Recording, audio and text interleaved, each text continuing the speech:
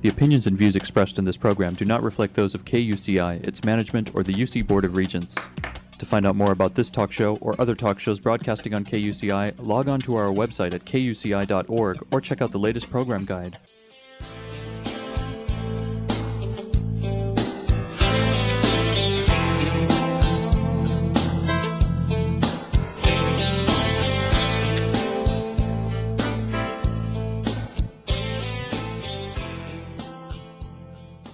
Good morning. You're listening to KUCI 88.9 FM in Irvine, California, streaming online at kuci.org and podcasting on iTunes. Welcome to Fighting for Love. This show will help you turn conflict into collaboration in all your relationships. I'm Lloyd, the show's engineer, and your host is Mari Frank, an attorney mediator since 1985. She's a mediator for the Orange County Superior Court Civil Mediation Panel. Mari's a professor of negotiations and conflict management and has been a certified state bar trainer for over 25 years. To learn more about the show and our great guests, please visit conflicthealing.com. Mari, what's your show about this morning?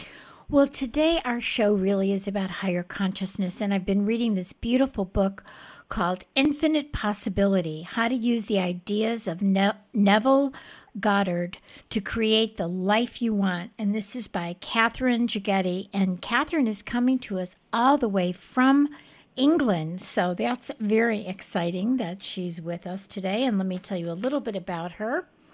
I'm going to call her Kate, and Kate is a British television presenter and author with a background in science, and she was first introduced to metaphysics as a teenager by her mother, a former yoga teacher and education specialist. And she developed a penetrating and enduring fondness for self-empowering teachings of Neville Goddard, and she is devoted to spreading his message today, which she is doing in this book. And after postgraduate research at Oxford, Kate moved to Switzerland to work at the World Health Organization, and there she developed educational resources for rural communities in Africa. And then in addition to her academic science career, Kate has worked with BBC Science Unit and BBC Radio Oxford, and she served as news editor of the international journal Africa Health. She has published in the internationally acclaimed science journal Nature, and Kate has also presented 2 science series aimed at young adults for Channel 4 in the UK. And she lives in beautiful London, and you can find out more about her at our website, where you'll see her picture, a JPEG of her book, at Facebook. She can go to Facebook, Catherine Gigetti, and I'm going to spell that for you. Catherine is spelled Katherine Gegede. That's like one word, Catherine Gigetti, and that's at Facebook. So you can search her and you can contact her and find out more. So thank you so much, Kate, for joining us all the way from the UK. Thank you, Mari. It's really exciting to be here with you. Great. So tell us, what do you want us to know as the core message of your book? So it's about making available to everybody, no matter what their background is, this innate gift that we're all born with. And it's the gift of consciousness, and making it accessible and something that people understand and that they can use to literally create the life they want. And what I love about it is, and we were talking about this just now, is that for every chapter, you've got little exercises that you lead us through that really help us to be conscious and to apply what you're talking to us about. So what inspired you to write this book? So initially the book was written for me because I've been a student of this philosophy for many years. And what I would do is keep diaries and journals, and I would keep all the best bits. I'd make a note of them, put it into my own words. And then I would always include an exercise because I wanted the philosophy to have practical application. So that it wasn't a project in terms of a traditional publishing project in that sense, but it was very much something that I wanted to have on hand, a quick reference, if you like. And that's where the inspiration came from. Well, I know that you're a devotee of Neville Goddard. And why don't you tell my audience, those people who don't know who he is, a little bit about him and why they might be interested in finding out more about him and really applying his ideas? He was such a wonderful man. He was born into an English family on the island of Barbados, and it wasn't the traditional colonial wealthy European family. They were a family of very modest means. But Neville was a very adventurous young person, and as a teenager, he left Barbados and traveled to New York to pursue a career on stage. But he always had this very enduring and penetrating hunger for spirituality that he couldn't quite put his finger on. And later as a young man, he met an Ethiopian rabbi by the name of Abdullah who taught him the Kabbalah and the Bible and mysticism. And through studying with Abdullah, his own ministry, as I call it, was birthed. And he began to teach and to write books and to do public speaking. But it was this power to transform the human experience that was at the heart of his message. Yes, yes. So what makes your retelling of his message so important to you? Yes, great question. So what I found when I first approached Neville was that his words really resonated with me. It made me feel wonderful, but I didn't quite understand everything he was saying right away. And I think because of his commitment to the Bible, to Kabbalah, and to esoteric mysticism, it might seem to some that you have to come from one of these sorts of backgrounds to be able to engage with this work. So I just wanted to strip away all of that kind of packaging or layering, if you like, and let people know that this is available to you no matter what your position is, even if you are atheistic or agnostic, or you already have a system of belief that you were born into perhaps, or it's part of your cultural background. That doesn't hinder you in any way from taking part or taking advantage of this philosophy and seeing it work for you. So, a lot of people are skeptic. They're into their own, like if they're their Christian religion and they said this is the only way and it's heretic to, it's heresy to read something like this, or, any other religion if they're, Muslim or whatever. So how do you answer that skepticism about self-help or the so-called New Thought genre with people who are in very traditional religions, yet they don't seem to have the consciousness that I think would give them more peace of mind? So that's a wonderful question. So what I would say is that the work that I do and what Neville did ultimately is not based in any religious dogma. And this work doesn't actually impinge on anybody's religious beliefs. It doesn't ask you to drop your religious beliefs. It's asking you to learn to use your imagination, and it introduces you to what your imagination really is, which is substantively the absolute causation or the substance of creation itself, or God, as some people refer to it. Whatever you want to call it, that's fine. As I say, don't give up what you believe if you don't want to, but just embrace this philosophy. It's not telling you to become something. It's just teaching you to use what you already are. Let me ask you something. In California, there's a lot of New Thought, and we're kind of out there compared to maybe some of the places in the deep south of our country or the Midwest. So we're, in California, very open to this kind of thing more than maybe some other states. What is it like in the UK? Are they open to this? It's a much older culture. I think there are people who are open to it, certainly, but I think the attitude towards it here is one of cynicism more than anything else. And there can be, at times, a tendency to dismiss this without having tried it. I don't think the British are very up for trying things and looking foolish. So my answer to that is actually do this in private. You don't need to tell anybody what you're doing. It is wonderful that it is gaining in popularity, but I think the British really do love to be able to categorize things quite clearly. They don't like things that seem vague, but anybody who feels like that, I would say, this is not a criticism of the British. I love the British, but this is just to say that anyone who is worried about feeling foolish, rest assured it's something that is entirely private to you, and you don't have to worry about looking silly. Right. I think about, the UK as being a little bit more traditional, just like there are certain areas of our country here that are more traditional, and the Southeast and the Midwest, as opposed to the Northeast, like New York is more open and California is more open. But it has to start somewhere, doesn't it? Absolutely. Yeah. So why should readers believe you or believe the ideas of Neville Goddard? So, I always say to people, never take anything at face value. So I'm not asking them to believe me. What I'm hoping to do is inspire them to be curious enough to test this philosophy for themselves. So these aren't really my ideas or Neville's ideas. These are the ideas made public by us, if you like. But we believe that they are, when we say that they are divinely inspired, we're talking about a faculty of humanity that every one of us is born with, and people are denying themselves the ability to live a better quality of life and to make important discoveries about themselves, about the way the world operates, about the way we function as a global community, about the things that unify us. And by being too skeptical to the point of not wanting to try it, you're denying yourself access to the source of infinite creation and inspiration.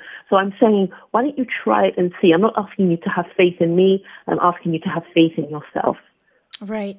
And you have a beautiful quote by Neville right here. You said, "So I bring you a message to make you conscious. Man must awake from the dream where he is simply on automation," which so much of that is what we do that on auto, right? He moves like, he says, he moves like a machine. Then he begins to awake. And when he awakes, then he is not that man at all. He seemingly in the past played for eternity. He awakes into a new being and a new man, or as we would say now, a new person or a new woman too. Absolutely. Yeah, it's the consciousness is very important for us to really question, who am I? Where am I going? Why am I doing all this? So how can this work make a difference in the real world? So what it does is that it opens or provides you with a new perspective for the way the world works. So what we teach in this philosophy is that the world is a schoolroom. And if you cast yourself in the role of a student, then you begin to look at the things you go through a little differently. And it's not just a question of all of these things that are happening to you, but there are things that are happening for a purpose. I think if somebody is suffering in some way, I think that suffering, if it's given context, becomes easier to cope with. And you begin to see solutions to that problem, if you like. And I think that that's the bit that's important, that our human experience is part of a bigger picture, and that picture is ultimately educative. It's the purpose for it is to awaken us to who we truly are. I love the saying that things happen not to us, but for us.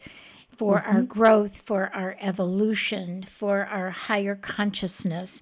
And so that's what seems to be, the metaphysicians are telling us that everything in life happens for a reason, for us to grow, for us to learn. And I think that's the beauty of it, instead of being a victim of your circumstances, but to be curious as to what is going on. Now, I thought maybe we would do one of the, you and I were talking, that to help our audience understand, maybe we could actually do one of the exercises. You have lots of different exercises in every chapter. And I thought maybe you could lead me through an exercise, which I do my own and similarly. But I've been suffering with this bronchitis and this cough. And so I've been doing some of my own metaphysical things to help me, which I am getting better. But I thought maybe that would be a great thing, is to do an experiment or an exercise with me to show them at the application level how this works. So can you lead me through it? Yeah, sure. So let's talk about health because we spoke about that before we came on air. And so what happens very often when you're trying to meditate or go into a state of relaxation for the purpose of contacting your healing in consciousness is that the discomfort is very distracting to you. So what I say is I want you to become aware of whatever the issue is in the body. Just take a moment to think about what that thing is, and allow your attention to rest there, so to focus on that. Okay. Okay. Okay. So when you, I can tell you it's like like a heaviness and a congestion in my chest.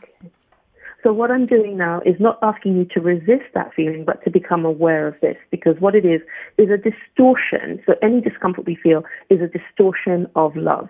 Okay? And so what I want you to do now is, with your attention on that discomfort, you're going to say mentally, you're not going to say it outward, you're going to start repeating the phrase, I am, and try to feel your way into that. And what that does is bring you into unity with what you're experiencing on. So we don't have a lot of time, and I don't want people to rush these exercises, but it's just to give people an understanding. Right. And as you're saying, I am, and you come into unity with it, you find your resistance to it lessens.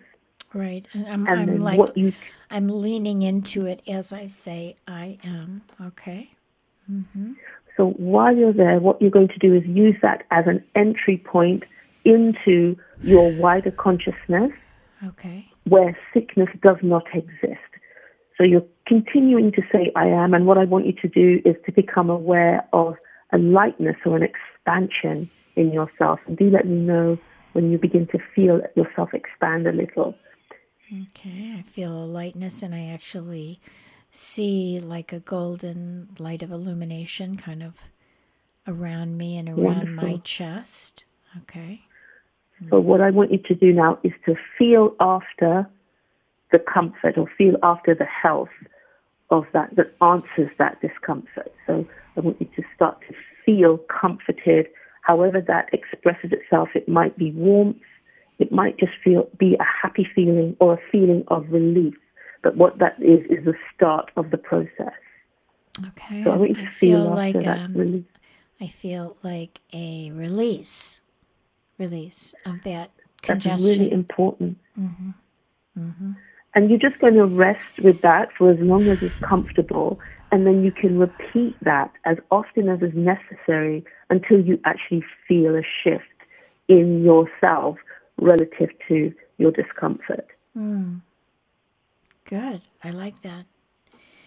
And so, I do something very similar, but I wanted to use your exercise. But I do that because whenever I'm sick, I have something I know that really my essence is perfect health. So something is going on that is getting in the way of that perfect health. So yeah, but I, just getting quiet and feeling it and sensing it in and of itself is not resisting. And when you don't resist, that's, whatever we resist persists, right? So if we don't, Absolutely. so if we don't resist it, then it doesn't have to persist. Okay. Can you point to anything in your own life that demonstrates this stuff works in your life? Yeah, sure. I mean, even this book, when I first wrote this book, I was advised that this is not the type of book that publishers are going to be able to publish because there's too much Neville stuff available and this, that, and the other thing.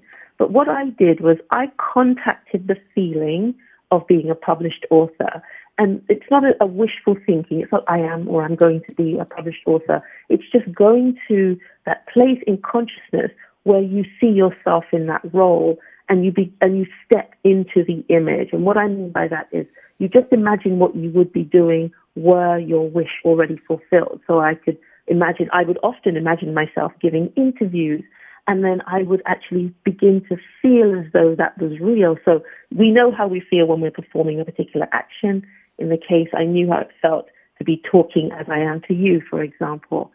And in a short time, the manuscript that was initially rejected was requested again without me having to get in touch with anyone, without me having to try to get it to happen. It was requested, and today I'm a published author. So people holding this book in their hands are holding a testament to this philosophy. And they can ask me any questions. I can give many more examples, but I'm just aware of the time constraint. Right, right. So, what about people who who want to do this, who want to visualize this, who want to feel like they would feel when they're, let's say, doing a professional speaking, or they're a published author, or they become a doctor, or whatever it is that their heart desires. What about, how do they deal with the little voice inside that says you're full of baloney, you're not enough, that you hear when you're growing up? For some people, they didn't have that. They had a supportive parenting, and they had all that. But there's a lot of people that didn't have that, and so that gets in the way. So how do you deal with getting beyond that not enough stuff? Mm-hmm. So one of the things that people need to be aware of is that a desire is an awareness that something is now available to you. It's not something that you just want. It's something that is being gifted to you as part of your education in this world, which is very much a schoolroom. And what I'm teaching people to do through the philosophy is to actually understand that they must consent to their desire being a reality and do their best not to worry about how it's going to happen. So for people who find they can't get past their own doubts, I recommend that just before you go to sleep, you get into the attitude of having that thing already. So just play this game with yourself. Suppose it were true. It's not it doesn't ask you to do anything. You're going to think about something as you're going to sleep. So why not think about this? And just play with this idea. No one needs to know what's going on. You're just performing an action, an activity in your mind, and start to tell yourself that this is really possible for me. I don't know how, but I accept that this is possible for me. And if you do this as you're going to sleep, it takes the pressure off. It doesn't require you to think too much. And you will find a shift starts to occur in your waking life. You start to feel that this thing is really possible for you. And ultimately, you will find yourself ready to express your desire, no longer concerned with how it's going to happen. I think that's the hard part as you get older. For example, I have this dream in my mind to have a conflict healing center on a mountain overlooking the ocean in Kauai. All right. So I have seen it in my mind's eye, but I know, and I'll try doing this tonight when I go to sleep. I'll just visualize it. I'll visualize myself walking and looking out at the ocean and having people come and hear me, share these exercises to do these things. But I know then all these other stupid thoughts come in, like, okay, you can't do this. You're too, you know what I mean? You got these, the negative nannies in there that, and I think that's the hard part, for me. And I'm one who really believes in this stuff, and I know this stuff, but those negative thoughts come in. How do you deal with those? So you just have to persist. And one of the things that people should do is try to avoid visualizing in the way that we've been taught to visualize. And that's to say, as though you're observing an actor on a stage. What you want to do is actually enter the image and start to experience whatever's happening around you using your mental senses, right? So we have the physical senses of sight, touch, hearing, taste, and smell. We also have the mental version, which are the senses that belong to our authentic or conscious beings. And what you want to do is to enter an image. Perhaps you're in that beautiful location in Hawaii, and you're touching something on a table. And what you want to do is go into it to the point where you cannot see your own face, just as you do not see your own face when you're awake and walking around. You want to start to look at the objects around you. Don't look at yourself doing those things, but enter the image. What you're doing by that is contacting it and consenting to it being a reality. So just to remind everyone, a desire is something that has been given to you. We're just looking for consent. And you will eventually overcome the doubt. Believe me, if you persist, you will overcome the doubt. Beautiful. I wanted to ask you about, in chapter 10, you talk about metanoia. I wanted you to explain that. That's a form of repentance. But if you could explain, and you said metanoia, or repentance, is the secret to changing your world by first changing your attitude toward it. And we have a couple minutes, and I'd love you to kind of go into that. It's a fascinating chapter. Okay, so it's your world changes as you change because your consciousness changes your relationship to what's going on in the world. So it's a radical state of mind. And I put it at this stage in the book because people will have started to have will have already worked with some of the techniques and become familiar with it. But what it's saying to us all is that we then have positioned ourselves as the creator. We've positioned ourselves as causation in our own lives by changing our attitude towards ourselves. And once we believe certain things are possible for us, we're going to see them show up in the world in their physical form. The physical correlates of what we believe to be true of ourselves will show up. And that's essentially what I was going for in that chapter. Yeah, and I think that's kind of like for some people who aren't familiar with this, it's almost like affirmative prayer. It's like you believe it and then you will see it rather than, seeing it and then you'll believe it. It's kind of like Wayne Dyer was talking about that. Mm-hmm. As you see it in your mind's eye, as you feel it, as you know it, as you believe it, and as you really recognize it to be true, then mm-hmm. it becomes true is what I think you're saying is really having that. And go ahead. And in addition, sorry, Mari, to interrupt you, but in addition, it's also actually losing confidence in the structures that we have learned to trust in, so like the political structures or the education system or health and science and whatever. We don't see them as the only solutions to our problems. We've developed confidence in consciousness that the source of all inspiration is able to provide us with new answers and ideas about what's going on in the world and how we can engage with it. Right. And then you have a chapter, we actually have like 2 more minutes. So you have a wonderful chapter on fearlessness. I think, isn't it true? I love that saying that fear is an acronym for false expectation appearing real. And mm-hmm. I think fear holds us back a lot, doesn't it?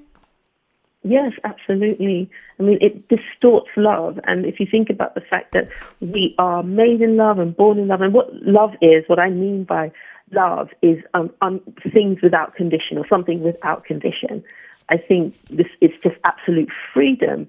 Fear actually blocks that and stems the flow of that. So it puts limitations on us. Obviously, as we know, it stops us from doing things. It stops us from gaining and experiencing and so on. Yeah, because fear is so debilitating and it's paralyzing. So I remember many years ago reading a book by Marcia Sinitar called Feel the Fear and Do It Anyway, which I try to remind myself of that, to just feel the fear. Well, we're just about out of time, but I want you to give the name of your book again. And go ahead. It's Infinite Possibility, How to Use the Ideas of Neville Goddard to Create the Life You Want. And this is by Catherine Jagetti, and it's, again, you can see her Facebook page at Kathierine, Jagetti, Jegede, all one word, and you can go and ask her questions and find out more about her and her book. So thank you so much for joining us, and you take care, and hopefully we'll see you with your next book, right? Thank you, Mari. I'd love to be with you again. Okay, take care. Bye-bye. Thank you. Bye. You've been listening to KUCI 88.9 FM in Irvine and KUCI.org on the net. I'm Mari Frank. Join us every Monday morning at 8:30 and visit our website at conflicthealing.com. Thanks. The opinions and views expressed in this program do not reflect those of KUCI, its management, or the UC Board of Regents. You gotta fight both night and day. Doesn't matter what some people may say. Don't be the lamb's cry, be the lion's roar. 'Cause love is worth fighting for, I know, yeah. Love is worth fighting for. Love is worth fighting.